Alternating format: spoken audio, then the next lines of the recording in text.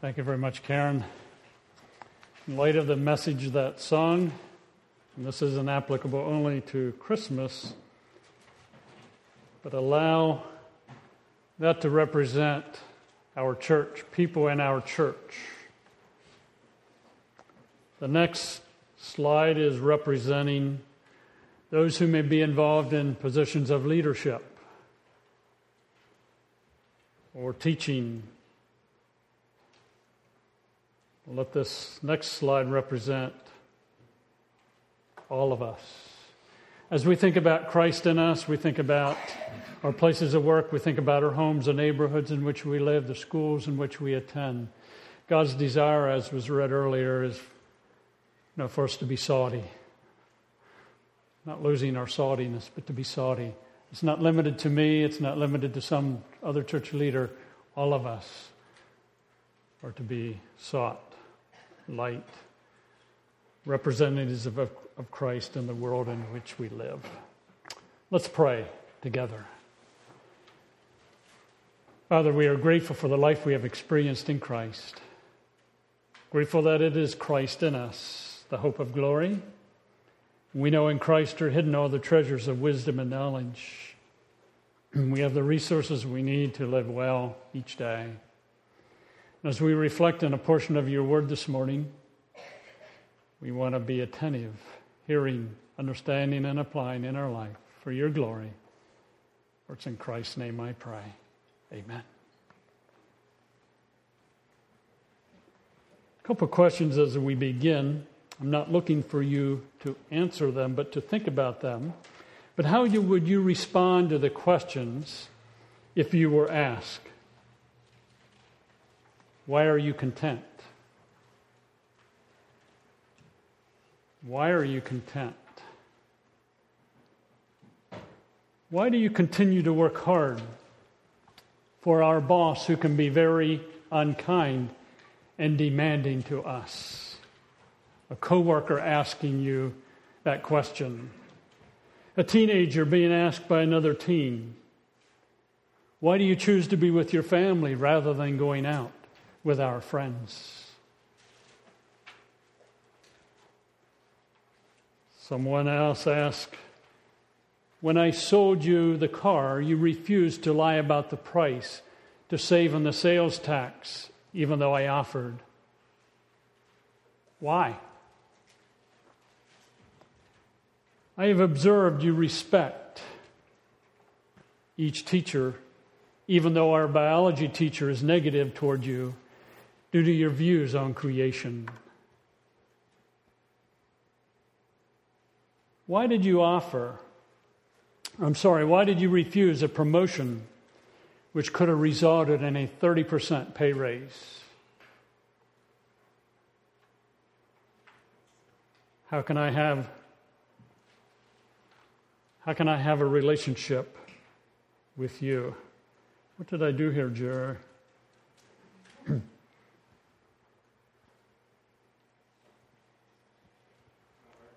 Anyway, how can I have a relationship with you? Think about life. Let's read together 1 Peter chapter 3, beginning with verse 13. And keep in mind that Peter is writing to people who are experiencing persecution. They're going through difficulties in their obedience to Christ, and the difficulty of the persecution is not coming from the government, but from neighbors, from family members, co-workers. And as Peter writes, he places a strong emphasis on the identity of his hearers, who they are in Christ. And in the flow of the passage, apparently there's some persecution taking place, and he encouraged them not to repay evil with evil or insult with insult, but with blessing, because God is observing and aware of what is taking place. Verse 13 of chapter 3. Who's going to harm you if you're eager to do good? But even if you should suffer for what is right, you are blessed. Do not fear what they fear. Do not be frightened. But in your heart set apart Christ as Lord. Always be prepared to give an answer to everyone who asks you to give the reason for the hope that you have. But do this with gentleness and respect, keeping a clear conscience, so that those who speak maliciously against your good behavior may be ashamed of their slander. It is better, if it is God's will, to suffer for doing good than for doing evil. For Christ died for our sins once for all, the righteous for the unrighteous, to bring you to God. He was put to death in the body, but made alive by the Spirit, through whom also he went and preached to the spirits in prison, who disobeyed long ago when God waited patiently in the days of Noah, while the ark was being built. In it, only a few people, 8 in all, were saved through water. And this water symbolizes baptism that now saves you also. Not the removal of dirt from your body, but the pledge of a good conscience toward God. It saves you by the resurrection of Jesus Christ, who has gone into heaven and is at the right hand of God with angels, authorities, and powers in submission to him. A couple weeks ago we discussed the passage some, and last week we touched on the latter part of the passage. And as we think about it, he states in verse 13, who is going to harm you if you're eager to do good? And then he says in response, but even if someone, or you should suffer for what is right, you're blessed. Persecution, difficulty from what they're going through. But he says you're blessed even if you suffer. And as we considered a few weeks ago, he says, don't fear what they fear, don't be frightened, but set apart Christ as Lord. And then he says in verse 15, always be prepared to give an answer to everyone who asks you the reason of the hope that you have. Always be prepared to give an answer. They're going through difficulty. Apparently someone might ask them about why they continue to be faithful. Be prepared to do what? Give an answer to anyone who asks you concerning the reason for the hope that you have. The hope in the passage is referring to the expectation that they had concerning the future. We know that in chapter 1, verses 3 through 5, there Peter talks about the fact that there was an inheritance that wouldn't perish, spoil, or fade away. We know also that as you expand that hope, in chapter 1, we tie in with redemption, verses 17 through 21, salvation 18 through chapter 2 and verse 3. He talks about there being a spiritual house. He's writing to people who are going through difficulty, and he says, someone asks you the reason of the hope, the expectation, an inheritance, a redemption, a salvation. You're being a spiritual house. They may face physical death. They may face loss of health. They may go into jail because of their stand for Christ. They may lose physical things. And someone says, why do you continue to love God? What's going on? Peter says, be ready to give an answer. He doesn't say defend what you believe.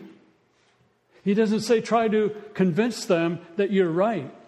He says give a reason for the hope that you have. Something that was obvious. There was a receptive audience because the people are asking.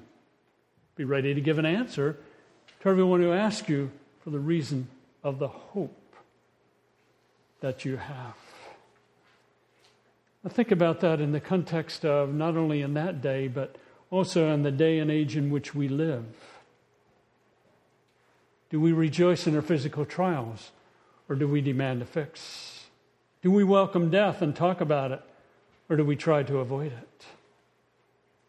Are we depressed when the stock market drops? Are we fearful of losing our jobs lest we compromise to keep our job? Some application today. And someone says, what's going on in your life? You rejoice in your trials. You're not afraid of death. The stock market took a real turn, but yet you just keep going on. That's the context in which Peter is speaking. Whether it be Peter's hearers or believers today, hope as it relates to future salvation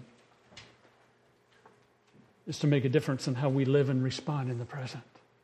Not dwelling on that which is coming to the point that we don't live well in the present, but living well in the present. One writer says, it is this hope that separates and alienates people from the pagans and invites the kind of conflict that Peter has in view.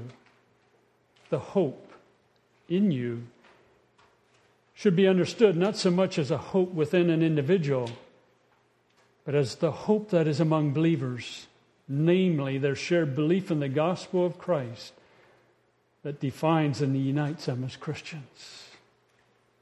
So people in the community saying about the people to whom Peter is writing, you have hope. You have an expectation. You're living different. Why? Why will you go through persecution? What's going on? People in our community saying, Roaring Brook has a hope. They as a body have hope. They remain faithful to God no matter what. Why? Peter's vision for how the Christian is to relate to even a hostile social situation is thought-provoking. He does not advocate a withdrawal from society for safety's sake or a hostile counterattack on society.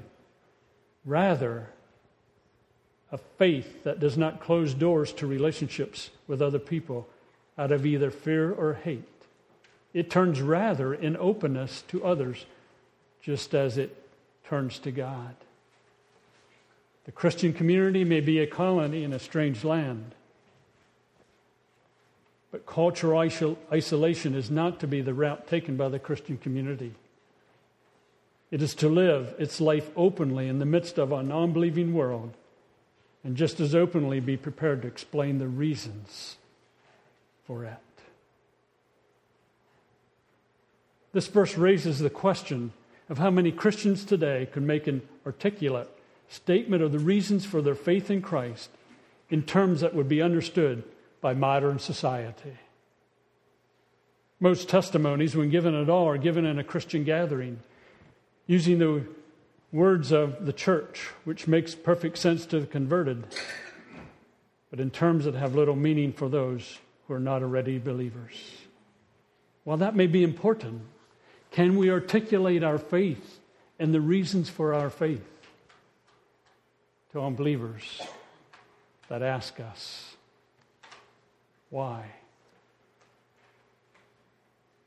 Peter says, be ready to give an answer to those that ask you a reason for your hope.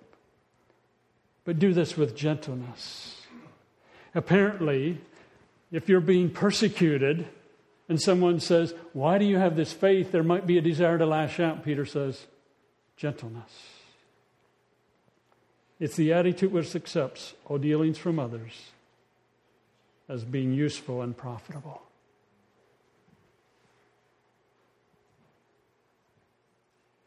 Someone at work is giving you a hard time because of your faith in Christ. And they say, in a very sarcastic way, why do you continue to take my abuse? You might want to lash out. Peter says, accept their response to you, their persecution, as being useful and profitable. Thus, there's not a demand for rights, but doing that which will benefit the individual who is asking or hearing.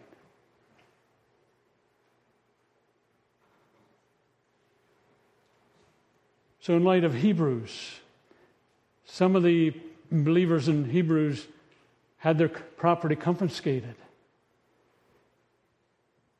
And a neighbor A couple weeks later says to the one who had the property confiscated, "Why do you continue to love God? They took your property just because you're a believer in Christ." And the believer thinks, my response needs to benefit this person.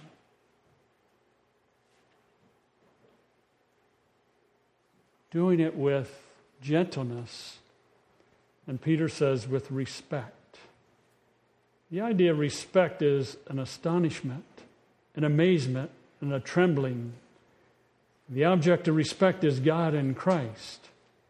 There's an amazement that God allows members of Christ's body to experience Christ's sufferings. With gentleness and respect, God has given me the privilege of having my property confiscated because of my faith in Christ. I want to respond with that type of amazement.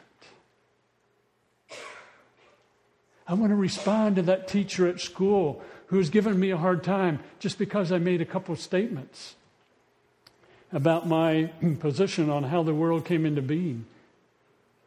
Lord, I want to be gentle.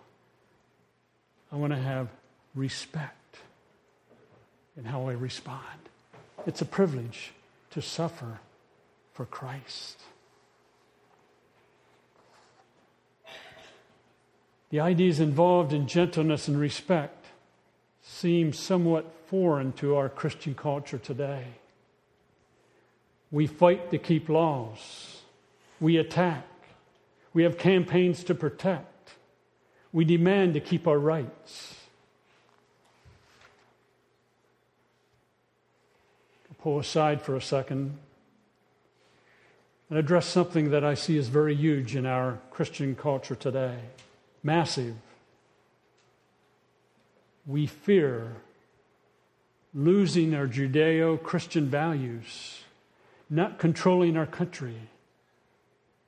We fear loss of freedom, such as worship, a tax-exempt status, the freedom to share Christ. That is evident. We're exhorted over and over again to act, to do something, to keep us where we were. We're told to vote because the 2020 election is going to be the election of all elections. I heard that in 76. I heard that in 2016. Magazines will devote a lot of space to keeping what we have. Young people are fearful because of what's going to happen to our country. And we devote much time on radio to promote action, to try to keep that. I'm not saying all of that is wrong. But in the process, are we being taught how to walk with Christ in the midst of persecution?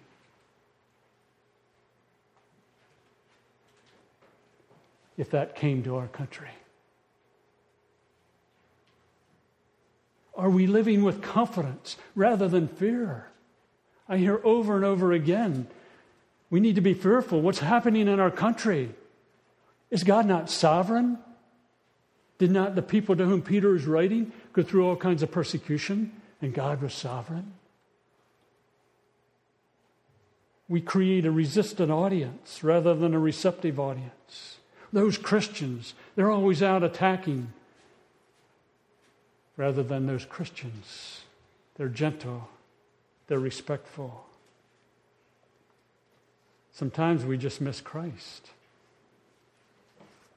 And we miss prayer. My question is, are we living in such a way that unbelievers are saying,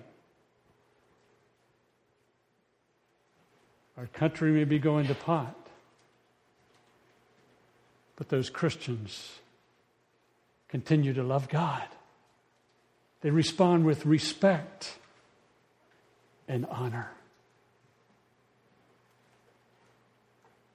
Application as it relates to today. Peter goes on, do this with gentleness and respect in your answer, keeping a clear conscience. Clear conscience ties in with having a pattern of life that is obedient. Being able to say, I've not responded ungodly with evil or insult when evil and insult are directed at me. I bless those who direct evil and insult towards me. I've been gentle and respectful in my answers. A clear conscience.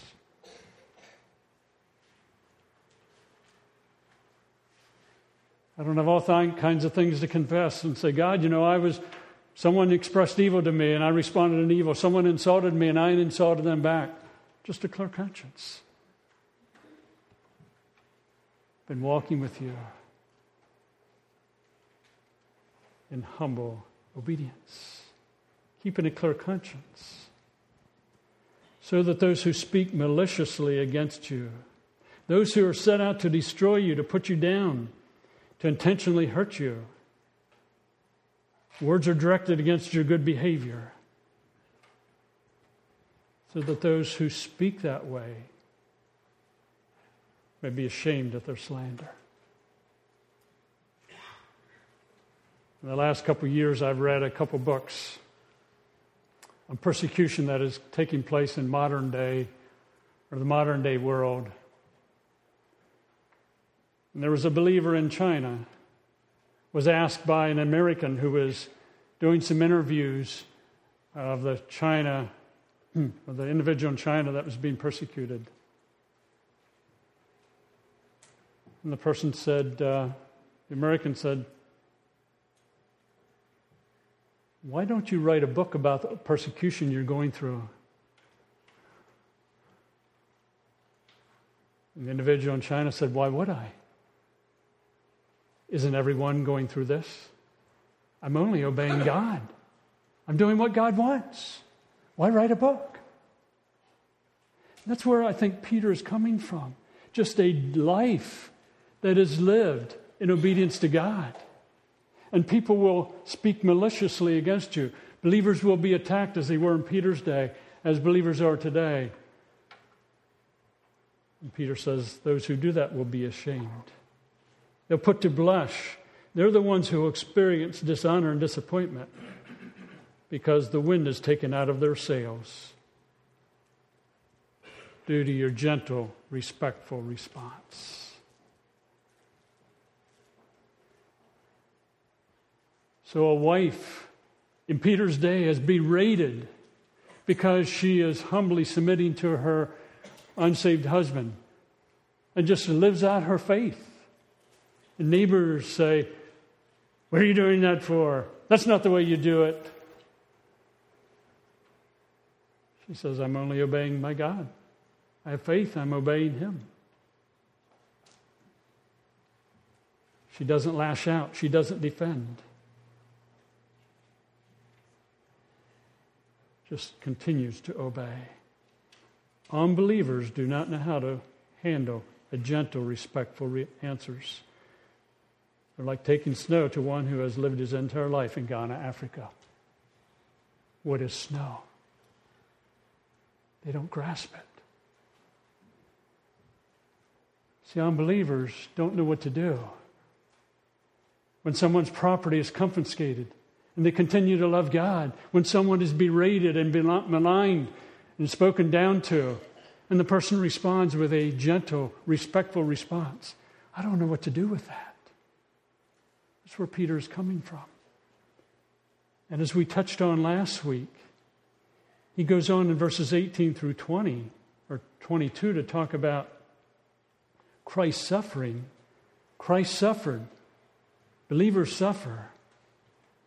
But Christ is in heaven at God's right hand with angels and authorities and powers in submission to Him. And that ties in with the world of the evil spirits who are behind persecution.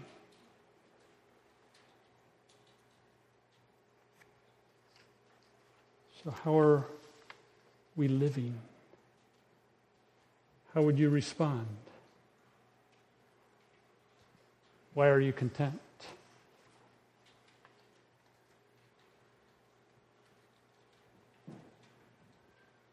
Why are you content?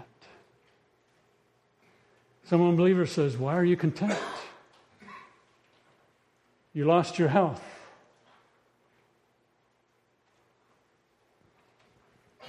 You lost family members. You're still content in Christ. Why? Can you tell me? You accept the death. I'm sorry. Why do you continue to work hard for our boss who can be unkind and demeaning to us? Why? Can you tell me why you do that? I criticize him. I talk against him. I go home and I berate him to my family. I talk to other employees and I berate our boss. But I never hear a word come out of your mouth. Why?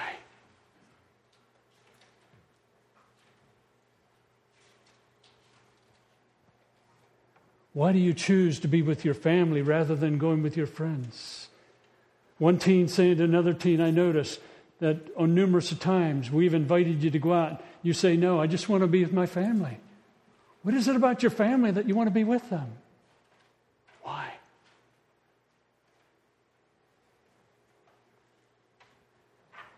When I sold you the car, you refused to lie about the price to save on sales tax, even though I offered it. Remember years ago I bought a car, and before we went into the notary, the guy said to me, how much do you want to say this car was bought or sold for? Well, I said, what's the price that we have agreed upon? And he told me, and I said, well, that's the price we're going to give. I just found it interesting. But people observe our lives, how we live and how we respond. I've observed that you respect each teacher, even though our biology teacher is negative due to your views on creation. Why do you still respect the biology teacher? Why?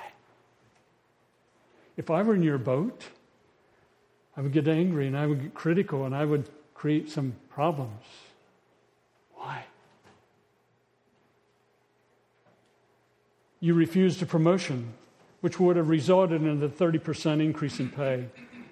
I know you're a Christian, and I know it must have something to do with your Christian faith that you refused the promotion. Why? What's going on in your life? Why would you turn down that? Can you tell me why?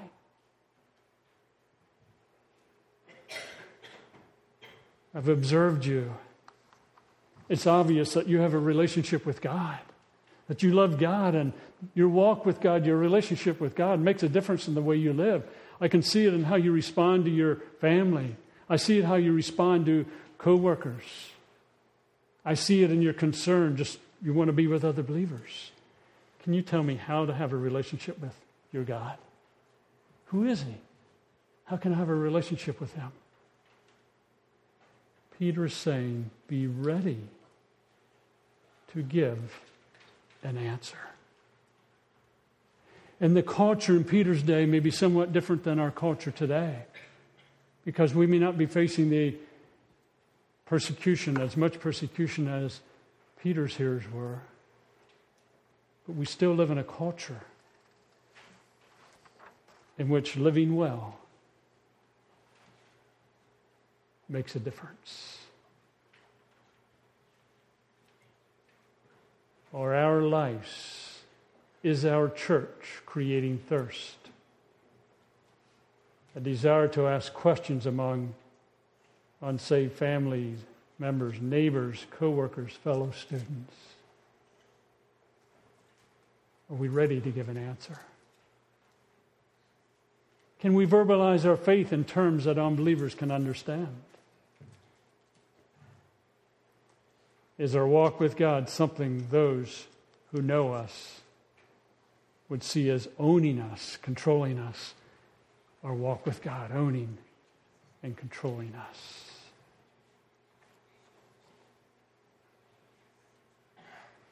Be ready to give an answer. Peter seems to be communicating. Live in such a way in the midst of persecution live in such a way in your day-by-day living that people ask questions about why you live the way you live.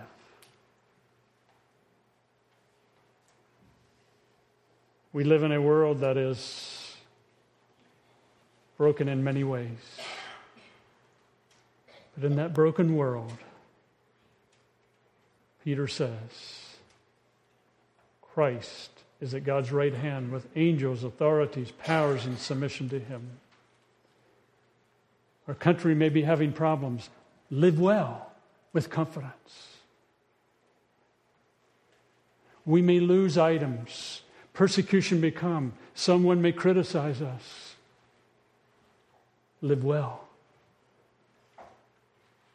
Give a blessing for an insult. Give a blessing when someone speaks evil. Be ready to give an answer to everyone who asks. And I emphasize as I close, be ready to answer. Many of us here this morning are striving to live well.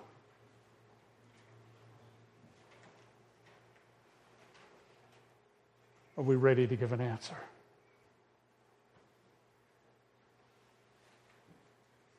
Are we ready to give an answer? Be prepared. That's where Peter's coming from.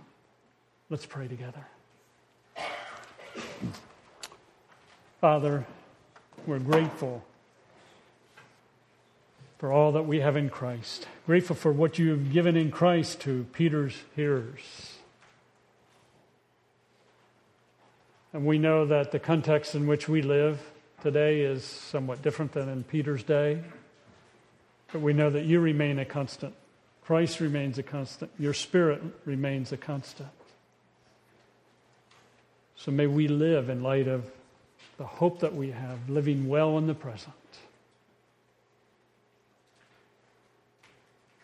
And as there are opportunities to speak to others, may we be ready to give an answer, to explain why we live the way we do, to point people to Christ, responding with gentleness and respect for your glory, Father. And we know that you are at work in us. You've given us your Spirit to live within us.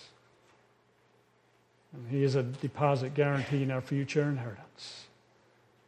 And until we experience that, we want to be faithful. For it's in Christ's name I pray. Amen.